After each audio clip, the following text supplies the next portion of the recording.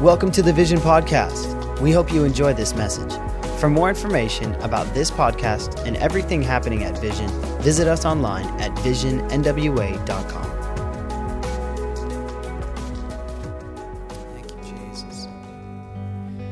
I just felt this morning to do things a little differently. I had some things on my heart that I just wanted to share, that I felt that God was speaking to me. And it has to do with affection. I was listening to Michael Koulianos, and he shared a word that was interesting to me. He said that sometimes we come to God and we're looking for direction when God is looking for affection. Sometimes we're coming to God because we need to hear clearly from Him for our lives. We come and we need answers, we need solutions, we need restoration, we need God to do a work in our lives. And many times God is looking for simple affection. He's looking for a hug, looking for us to put our head on His chest. How many of you, your kids have ever treated you like a drive-through? You know, Mom, I need this. Dad, could I have a couple of these? Dad, I need to borrow $20. You know, Dad, I need this. But let me tell you, the moments that you cherish as a parent are not the moments that your kids treat you like a drive-through. They come and they're always going to need things. Kids always need things. We always need things. But the moments that I cherish with my kids were those times that we were just sitting together on the couch and they laid their head on my chest. And they said, Dad, I love you. Oh, just melt your heart, you know? And I know grandkids are just going to be rip my heart out kind of deal, you know, because your kids are great, but your grandkids are grand. I mean, you know, it goes from good to great, or to grand, and then it goes to great, doesn't it? It's kind of the progression. Kids are good, but kids are great. Anyway, and I feel like this morning, this is the Father. That when we come in these times of worship, and we come and we have these moments, that sometimes God's not focused necessarily on what do you need, but sometimes He's wanting our affection. Just for us to come and just say, God, I don't need anything. I just wanted you to know how much I appreciate what you're doing in my life. How much I love you, Dad.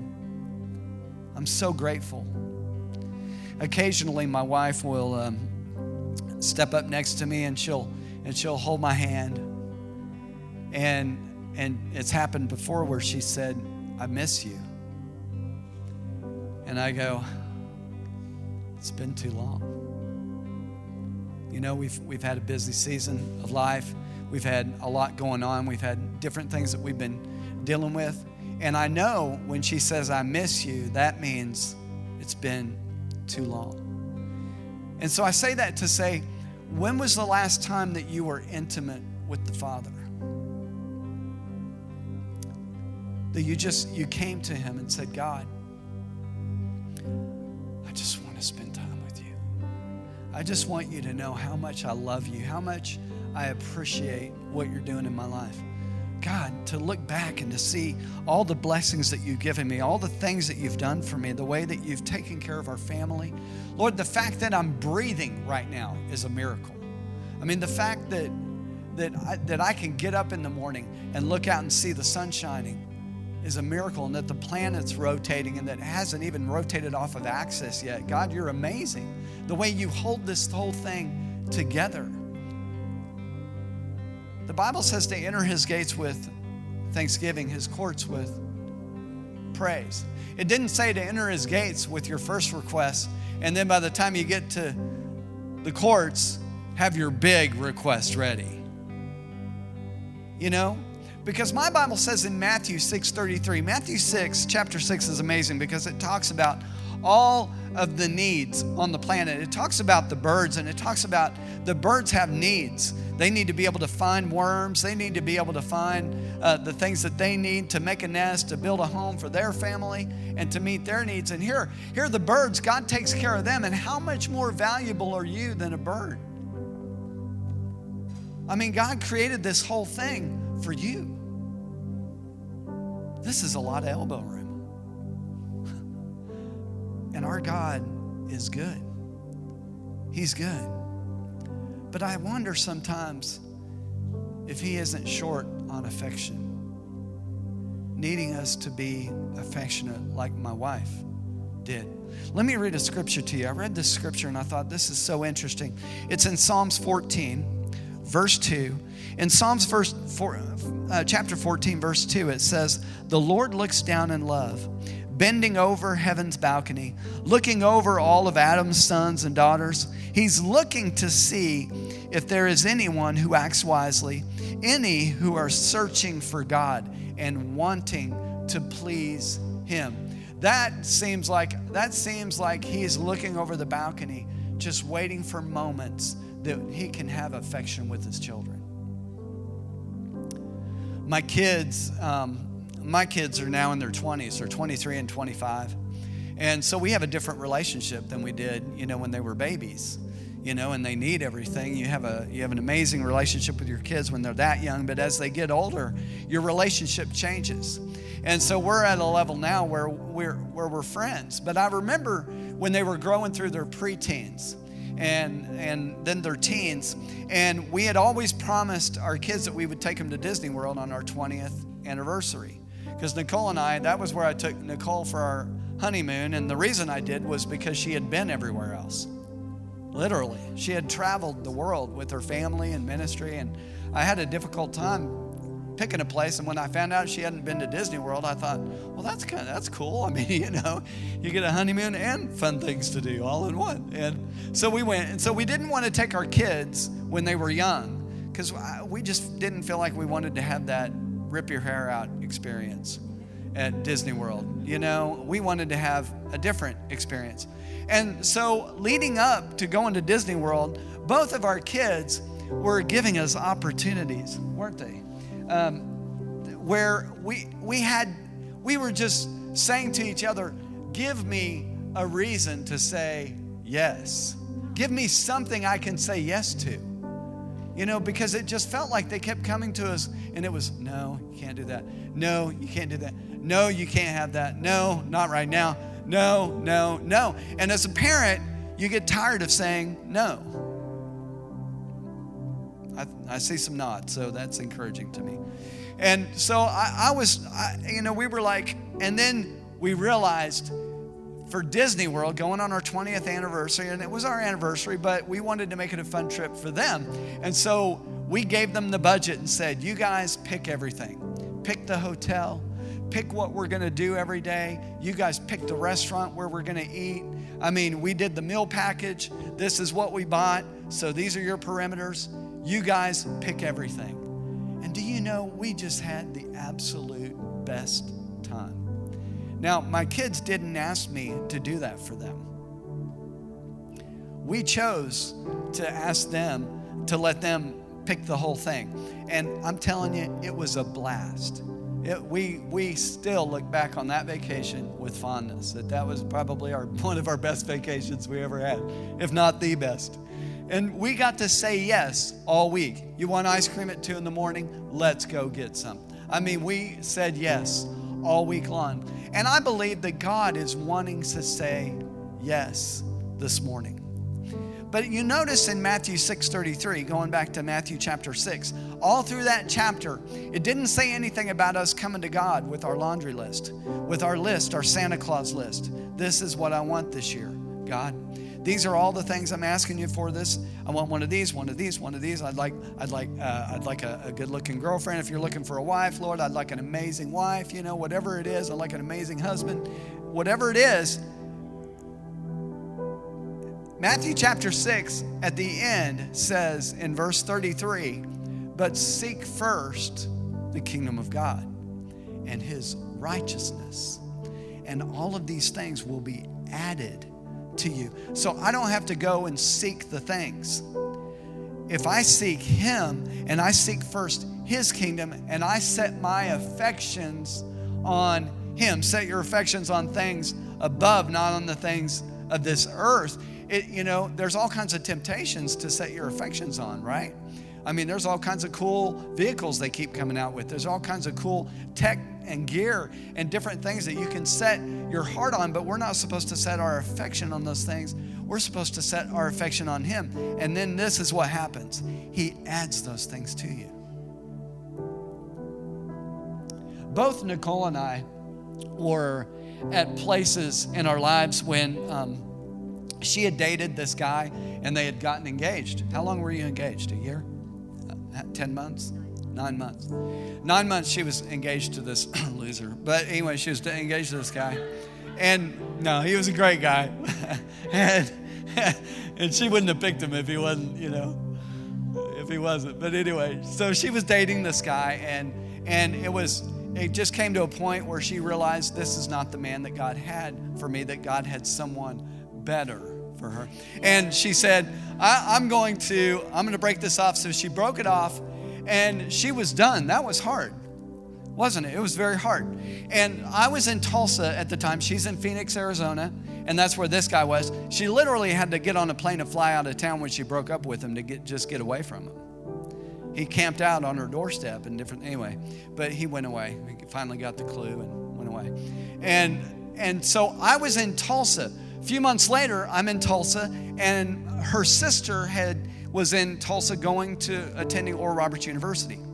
And my best friend at the time, he was the audio guy at Oral Roberts Mabee Center, and they started dating. And he said, Phil, I have found this amazing woman that I'm dating, and she's incredible. He said, you need to meet her.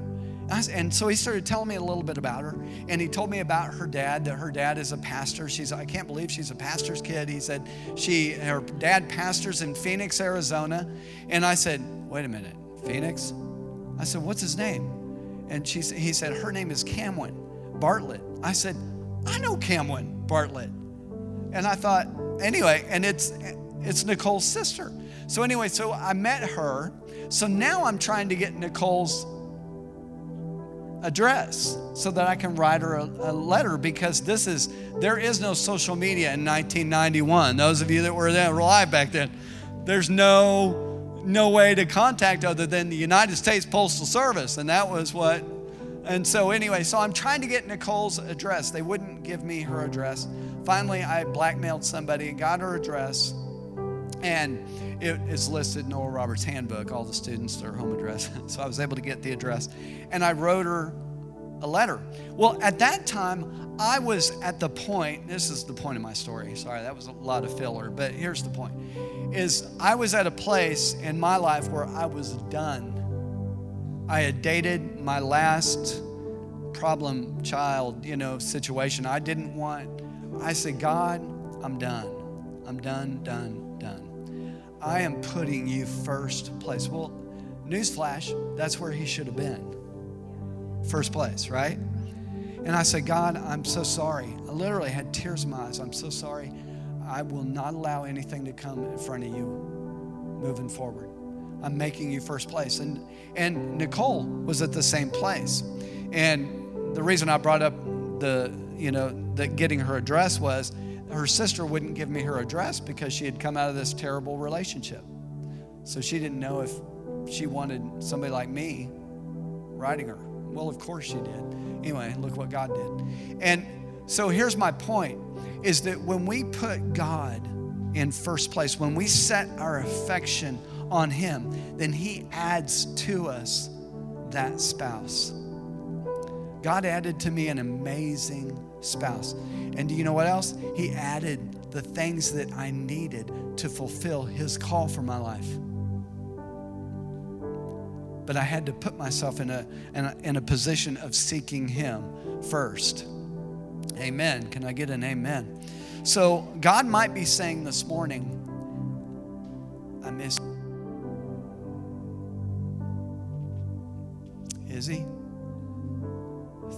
In your own heart, he might be saying that, saying, hey, Listen, I miss you. I miss it when we are able to get together and just love on each other, just wrap our arms around each other and just spend some time just embracing one another. God wants to do that with us. He loves us so much. So when was the last time you were intimate with him? Some people say, all I want is to just be loved. That's what God wants. I just want to be loved. God wants to be loved, right? He's looking to share these intimate moments with us. So turn in your Bibles over to Psalms 32. I want to read another scripture to you. We heard recently about a couple, got word about a couple that we know, that the wife was saying that she said, I don't know if my husband is still attracted to me. I don't know if he still finds me attractive. And I thought, well, why is that going on? And she didn't want to give any more information. She just said, I'm just getting signs that my husband's not attracted to me. How is that? Well, because he's not showing affection. He's not showing affection. Psalm 32, verse 9. I love this verse. This is the Lord speaking. The Lord is saying, I will stay close, verse 8, I will stay close to you, instructing you and guiding you along the pathway for your life. I will advise you along the way and lead you forth with my eyes as a guide. So don't make it difficult. Don't be stubborn when I take you where you have not been before. Don't make me tug you and pull you along. Just come with me. Turn to your neighbor and say, just come with him. Come on. How many of us, sometimes God has to drag us? And if God has to drag us and we don't go willingly, will we receive what he wants to give to us? What he wants to do in our life? God wants to take us somewhere. He wants to take you somewhere that you've never been. Aren't you glad about that?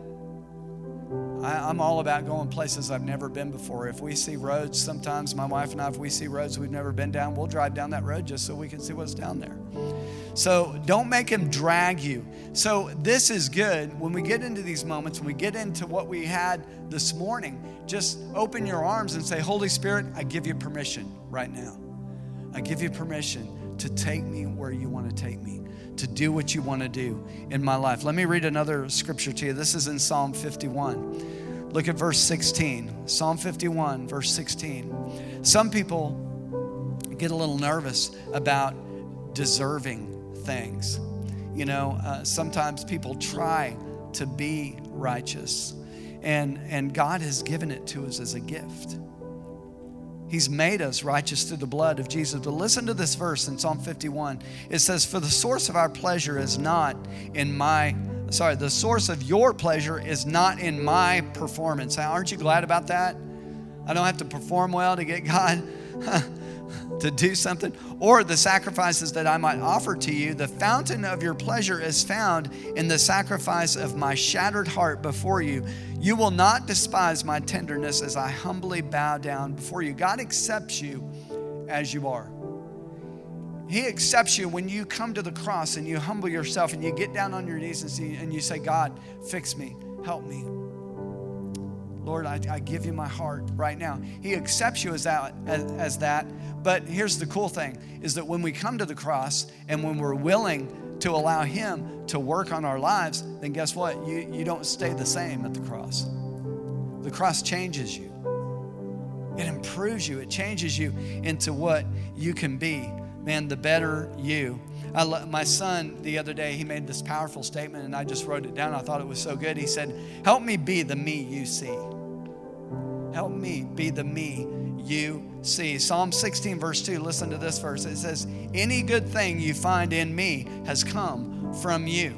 So, but here's the good news, is that we can transform. God will transform our lives into who he needs us to be. Transformation happens when you put your face in God's word, and then he begins to teach you who you really are.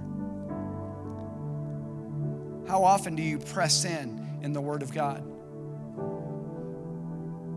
You know, sometimes we can get caught up in reading a Bible reading plan that we forget to ask God to speak to our hearts. We're just trying to check it off. I did it. I'm just trying to read through the Bible in a year. I've done that many times, but now what I'm doing is I'm reading the Bible until God speaks to my heart. And sometimes it may be 5 chapters, sometimes it may be 15, but I read until God begins to speak to me and I begin to write stuff down. I begin to journal it. And it transforms my thinking. It's transformed my thinking about election results, about what's going on in our society with riots, what's going on in the news. I love what God is doing in me through reading the Psalms. He has me reading the Psalms, and it's amazing how it is so pictorial of everything that we're going through, and it's giving the answers. I don't know about you, I love answers. I love something that I can take and say, God, thank you. Thank you. I was so challenged last week when we showed David Barton, and he put up all of these headlines. He said, well, you'll probably see these headlines sometime in the coming years. And they were different headlines like immigration, like same-sex marriage, and all these different headlines. And David challenged all of us. He said, do you have a scripture for every one of these headlines? Do you have a biblical explanation to the people that you're around for these headlines? That was a paradigm shift for many of us, to begin to take the Word of God and find ways that you can communicate using the Word instead of your own opinion, because everybody has a belly button, right? Everybody has an opinion, right? So I want to give you this, and I felt to share this scripture. If you turn over to Psalm 32, we're going to read several verses, and then I'm going to wrap up, and we're going to worship just a little more. Man, I'm so glad God is here. Aren't you? Man. There are two things that hold people back from intimacy with God. The first thing is sin. Obvious, that's an obvious one, but here's the good news is that you can get rid of sin very quickly. We can repent, we can come boldly before the throne of grace, obtain mercy and find grace to help in time of need. And in 1 John, we can confess our sin, and He's faithful and just to forgive us of our sin, to cleanse us from all unrighteousness. And the good thing about that is I didn't see a time frame on that anywhere. I didn't say, God, well, in a couple weeks, when I get over being mad at you, I'll forgive you. No, He forgives you right then. And so it's a blessing. The second thing is this. The second thing is self-inflicted. It's guilt, condemnation, and shame. Guilt, condemnation, and shame. And guilt, condemnation, and shame comes from not fully believing that God has forgiven you. He forgave you. He let it go. The Bible says that He throws sin as far as the east is from the west, and He remembers it no more. And sometimes people have to have a revelation of that, an understanding, so that we can let go of past things. So I want to read this verse to you in Psalm 32. Look at this. This is so interesting, and then I'll explain where this verse came from, how it was written, when it was written. Ready? In Psalm 32, verse 1, it says this: how happy and fulfilled are those whose rebellion has been forgiven, those whose sins are covered by blood. How blessed and relieved are those who have confessed their corruption to God, for He wipes the slate clean and removes hypocrisy from their hearts. Before I confessed my sins, I kept it all inside. My dishonesty devastated my inner life, causing me to be filled with frustration, irrepressible anguish, and misery. Pain never let up. Your hand, for your hand of conviction was heavy upon my heart. Now, conviction is a very good thing. It's a very good thing for the Christian. And he goes on to say, my strength was sapped, my inner life dried up like a spiritual drought within my soul. Then I finally admitted to you all my sins, refusing to hide them any longer. I said, my life-giving God, I will openly acknowledge my evil actions. And you forgave me. All at once, the guilt of my sin was washed away, and all my pain disappeared. This is what I've learned, verse 6, through it all. All believers should confess their sins to God. Do it every time. Look at your neighbor. Say that. Do it every time. Do it every time God has uncovered you in the time of exposing. For if you do this, when sudden storms of life overwhelm, you'll be kept safe. Now, David wrote this psalm, and he wrote this psalm after he took the wife of his most trusted, loyal soldier, and then he killed him to cover up the pregnancy, try and hide the pregnancy. And this sin with Bathsheba brought irrepressible anguish and misery on David. But yet he found complete forgiveness in God. He found complete forgiveness in God. Now that Hebrew word forgiven, in the Hebrew it means lifted off. See, we weren't designed to carry sin. We weren't designed to carry the weight of shame, guilt, condemnation. That's why Jesus came and paid the price. But let me tell you the other thing that I see in the body of Christ that's concerning. Whenever somebody gets born again, whenever somebody commits their life to Jesus, all of a sudden the enemy tries to bring fear that you're not perfect, you're never going to be perfect, and how in the world are you going to live as a Christian? And so I've even noticed that Christians don't want to tell worldly people that they're a Christian because they don't want to be held up to that standard. Or they don't want to be criticized if they're having difficulty walking it through. And so here's my point to telling you this, is that this is why Jesus died. I met with a guy yesterday and he said, Phil, I'm just concerned. I've gotten on the train and what if I get derailed? I said, well, it's real simple. He said, how do you mean? I said, you get back on. You get back on. I was bucked off of a horse one time, and she scraped me off of her back. She was a runaway, and I didn't have a lot of horse experience, so I didn't know how to stop her. So I was just pulling the reins back as hard as I could, and she was just had her neck down, and she was full. I'd never run that fast on her, and we had galloped pretty good, but she was my horse, and so I thought in hindsight I should have just jumped off, and let her go, but I didn't. And I held on for all I was worth, and she saw these two trees that were right next to each other, and she just went right underneath them and swept me off. I fell on the gravel road, and I broke both of my arms, had a concussion. I didn't realize it at the time. And so I broke this arm, I broke this wrist, so I had a cast on from the wrist down. Those were the old kind of casts that they had to saw off of you, where they made out of clay and stuff. And so I had that one on here. Let me tell you, I was the #1 tetherball guy, man. Nobody could beat me. And then this one, I had a cast from my wrist all the way up my arm. And so I couldn't talk on the phone because this one was too thick. I couldn't hold on to the big phones back then. And this one, I couldn't even bend to get, I couldn't scratch anything with this one. And so anyway, so I had these broken arms. But let me tell you what I did when I got back home. Somebody put a saddle on this girl for me. Because I'm getting back on this horse. I'm getting back on why? Because you don't want this horse to know that you're afraid. Because that had put some fear in me. I found out just exactly how powerful she was. But she needed to know how non-scared I am. How determined I am that you're my horse and I'm going to ride you. And we're going to have a ball together if we can get along. And it was fun. It was fun to still get to ride her. But here's my point, is when you miss it, get back on. Well, God doesn't want to talk to me right now. Yes, he does. You're wrong. You're wrong. God wants you. He is the first one extending his hand saying, come on, shake that one off. Come on, dust yourself off. Get back in the wagon. Get back on the train. Get back in right fellowship quickly. Don't pause. Don't wait. It's not that Christians are perfect. It's that we are humble, that we have learned how to come before God and say, God, I give you my heart. It's what I have.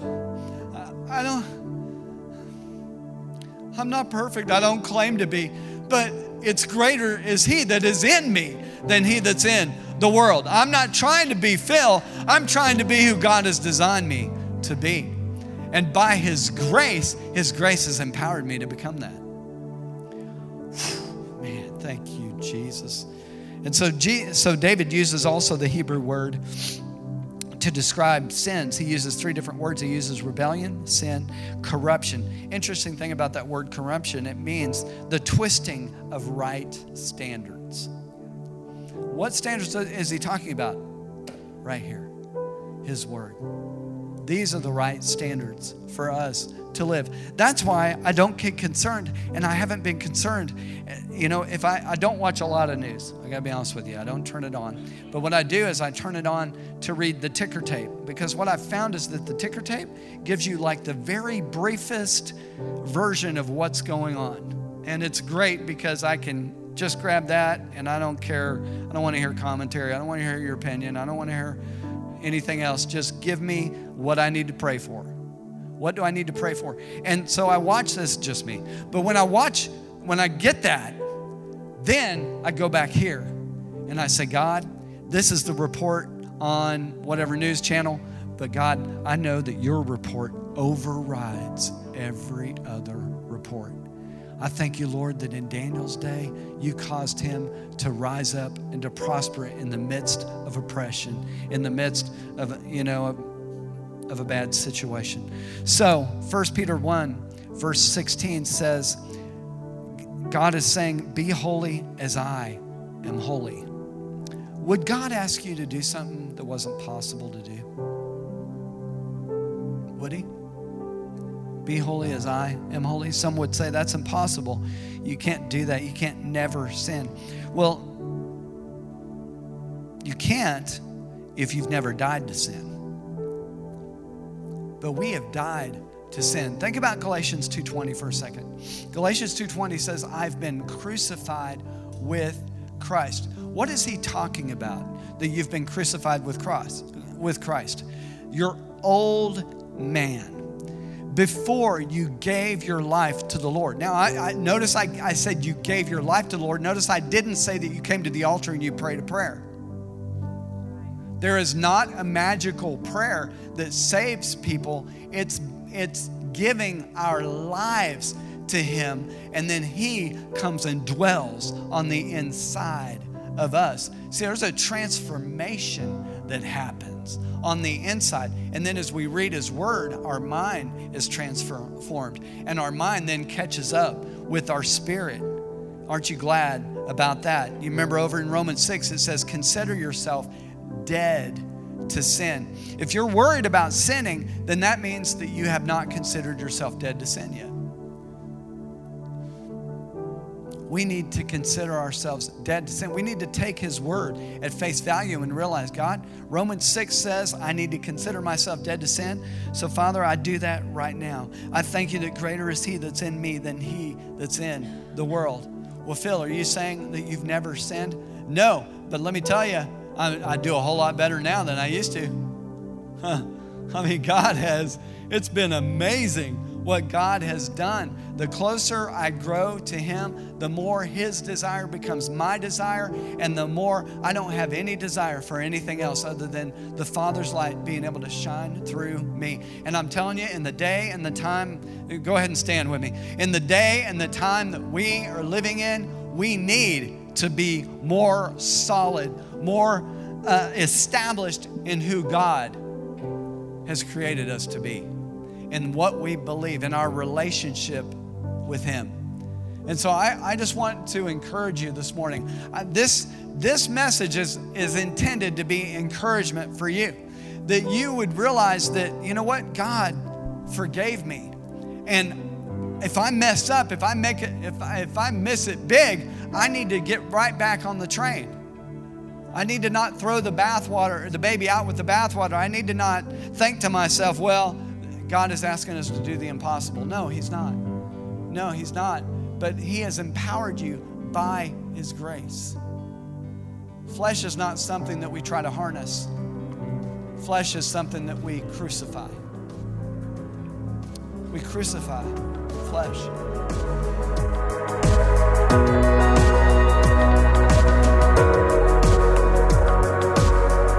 Thanks for listening to this week's message. Be sure to subscribe to the podcast on iTunes and SoundCloud. Just search Vision Church. If you would like to help support this ministry, you can do so at visionnwa.com/give.